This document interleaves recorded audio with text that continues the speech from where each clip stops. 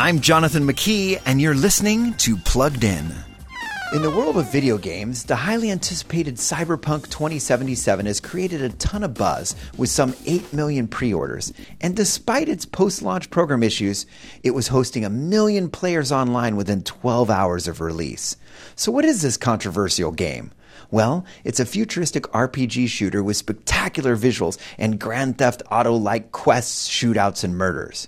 If that description gives you a sense that this game is incredibly bloody, profane, and full of sensuality, you got it exactly right. There are hundreds of hours of immersive, story-driven gameplay here, but it's definitely not fun family room fare. Cyberpunk 2077 pushes its M-rated boundaries at nearly every turn. Check out our full review at pluggedin.com/radio. I'm Jonathan McKee for Focus on the Family's Plugged In.